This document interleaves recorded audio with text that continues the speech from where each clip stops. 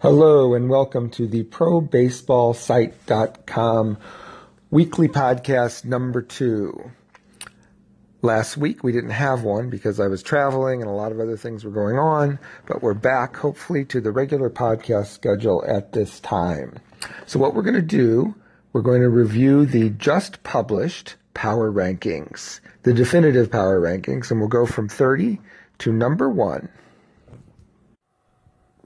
So at number 30, we have the Cincinnati Reds. They're down from 26 from last week. They're 2-8. They're last in the NL Central. They're 28th in ERA. They're 38th in runs scored, both down from the first week.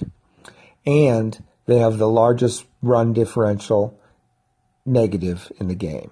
In other words, they've scored the fewest runs compared to how many they've given up from any team in the game. So they're bad, and they're number 30. The Royals have eked above the Reds, and they're up to 29 from 30. Not much good news in the Royals camp. It's just the Reds are so bad. They announced Alex Gordon is going to the 10-day DL with a labral tear in his left hip. No timetable for his return. It's not a big loss. He hasn't been playing that well, but it's just another mark against their ability to compete. They're in the weakest division in Major League Baseball, the American League Central, but it's just not going to help them. The Marlins are at 28th. They're down from 21st. They were extraordinarily high for their talent last week because they got off to a fast start, and they beat the Cubs 2 out of 3. So that shot them up to 21st, but they've come back to earth. They're 3-9. They've only won 1 since they beat the Cubs those 2 times. They're bad. They're going to be bad. The Rays are holding steady at 27th. They're still last in the AL East. And according to Forbes magazine, they're the lowest valued team in MLB. Which means since they're ranked at the 27th spot as far as performance, and their team is worth the 30th amount, they're actually outperforming their value. How about that? The Padres are 26th. It's up from 28th. They're not very good. Eric Hosmer hit his first home run of the year last night. I will tell you that contract is going to look exceptionally bad in a couple of years. The Padres are not going to be a good team this year. The Athletics at number 25. They're down from 22. They're 4-8. They're devastated by injuries. Not much has changed for them. They don't appear to be a factor. The Rangers holding steady at 24th. They're last in the AL West for the second week. Their pitching is bad. They're 26th in the league in ERA. They are 17th in the league in runs scored. You know, they have a weak roster, and it's just got weaker as Odor, their second baseman, has been placed on the 10-day DL with a left hamstring strain, and Doug Fister has also been placed on the 10-day DL with a hip strain. So they're dropping like flies in Texas. It's not looking good. The Tigers have jumped up from 29 to 23. They went from 1-4 after the first week to 4-7 this week. Not too bad. Not too bad.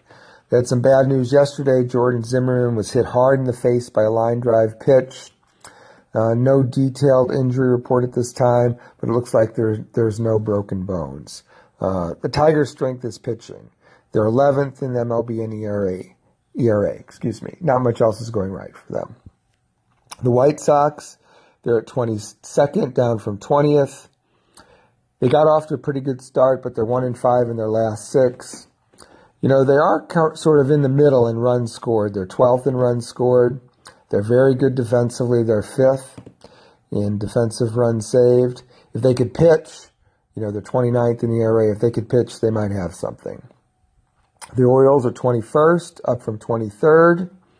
They're 4-8. They're a little better than last week. Their ERA and run scored metrics are creeping into the low 20s. You know, they're sort of where they are at this point in time. Mark Trumbo's minor league rehab assignment was halted due to some unknown issues at this point. No date set for his return, so that's a blow to them. The Dodgers, 20th. I know it's shocking, down from 13th. Their starting pitching has been really good, but that's about it. They're not hitting. They're not playing defense. They're last in the NL West, which is not looking like the division we thought it was before the season would start. Presume that they'll recover from this, but you just never know. Their hitting is exceptionally bad. One note, the Dodgers were just awarded yesterday the 2020 All-Star Game, which is so in 2020 when it's played, it'll be exactly 40 years since the last one is held in Dodger Stadium. The Phillies have stabilized the ship. Gabe Kapler had a horrific first week managing, but there have been no major slip-ups since then. They're at 500. They've been playing a weak schedule. They've got a lot of wins over the Marlins and the Reds, which isn't exactly powerhouse competition, but they did what they had to do against those two weak teams. They are 7th in runs scored in MLB, and it's clear if they're going to go anywhere, the lineup is going to have to drive them. The Giants at 18, that's where they were last week. They're 5-6. They're pitching pretty well considering all the injuries, but they're 29th in runs scored, and they're poor defensively.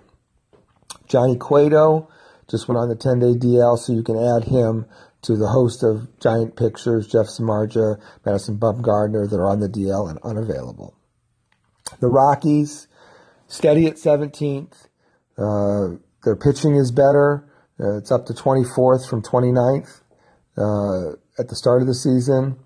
They're in the middle of the pack in runs scored, which will not do. If they're going to go anywhere, their runs scored, considering the ballpark they play in, has to shoot up. They're 6-7 right now, which is actually good for second in the so far weak NL West. And, they are what they are. One note that Nolan Arenado charged the mound on Wednesday, so he's likely to get a suspension. I don't think it's come down yet, but we should expect that. The Cardinals at 16th. They're down from 11th.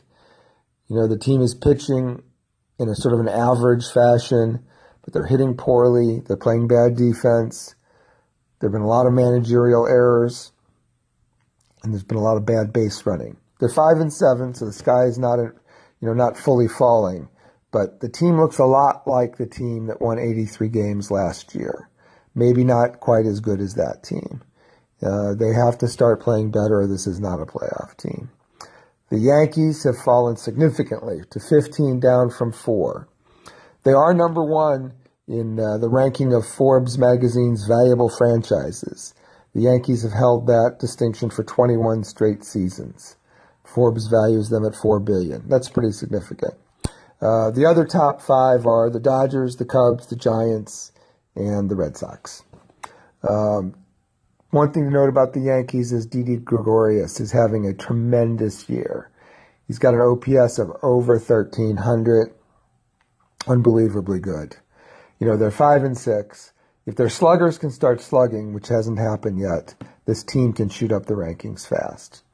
The Cubs at number 14, up from 18. They're doing better, although they are a strikeout machine. After the first 5 games, the Cubs had set an all-time MLB record for strikeouts to begin the season. They had 58 strikeouts in their first 5 games. Since then, they've played 5 more games, and they've struck out 51 times in those games. An astounding, 10.1 strikeouts per game. They're in the middle of the pack in a lot of metrics.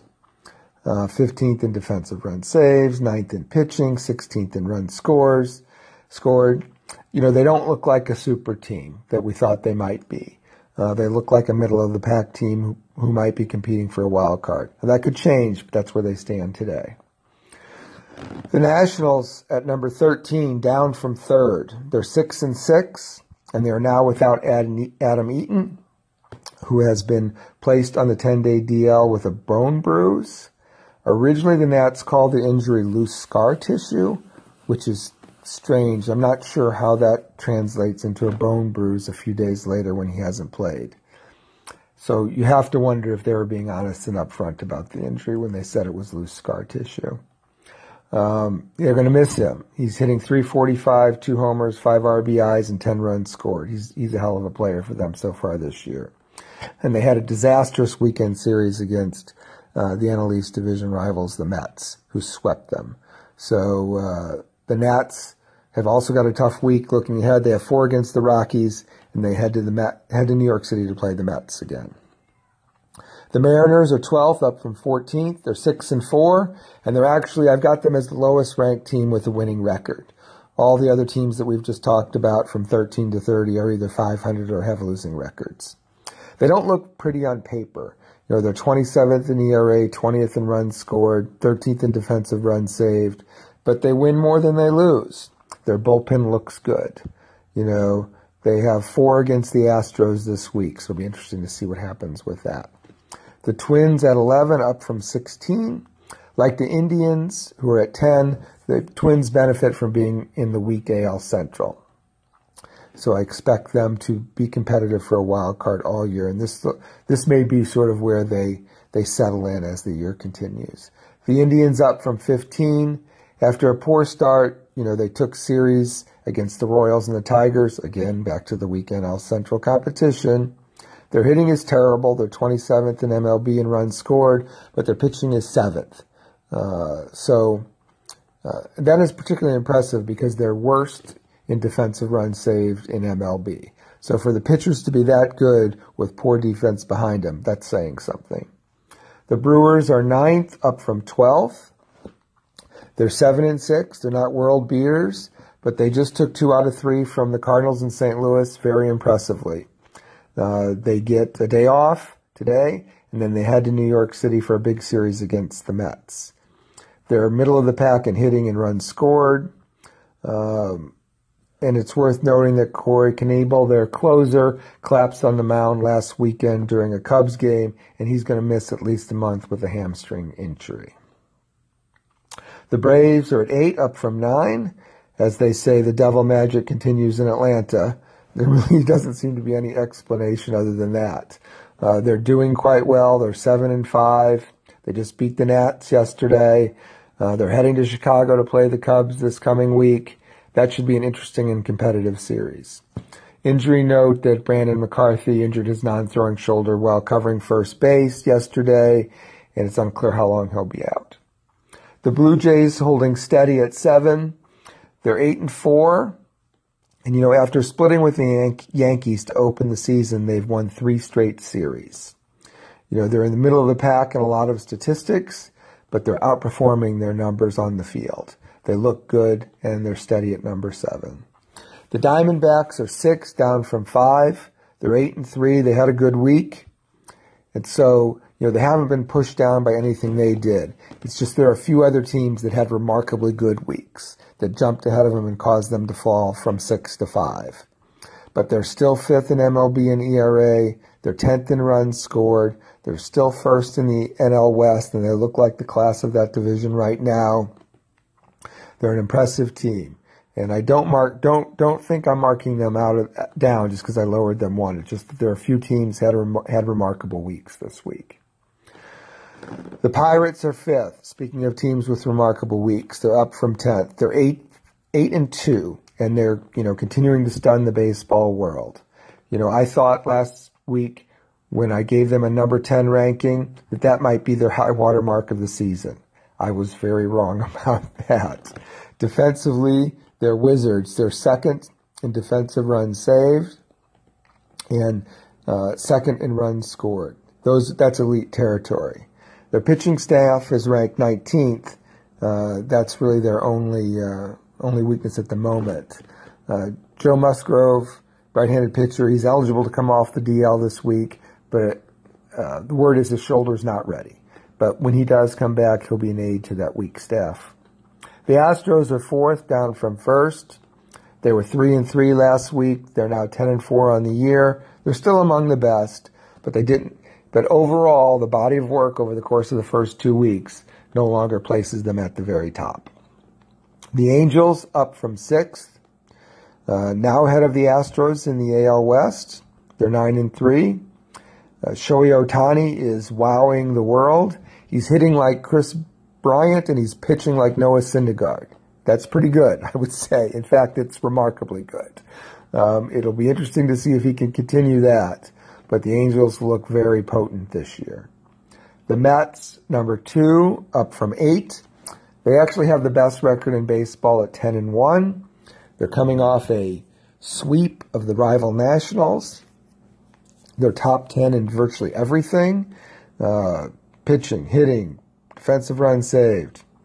They're very good right now. It'll be interesting to see if they can keep it up. At number 1, I've got the Red Sox. They're up from number 2. As of this podcast, they're 9-2. They have the 3rd best pitching in the MLB, the 5th best hitting. They're very good. They're very good. I would expect them to be very competitive the rest of the year, and it'll be interesting to see if the Yankees can catch them. So that's the rankings from 30-1. To recap, we've got the Red Sox, Mets, Angels, Astros, Pirates, Diamondbacks, Blue Jays, Braves, Brewers, and Indians in the top 10. So that's the quick podcast today. I hope you enjoyed it. Please come to the site, theprobaseballsite.com. Leave us comments, send us messages, let us know what you think of everything. Thank you. Goodbye.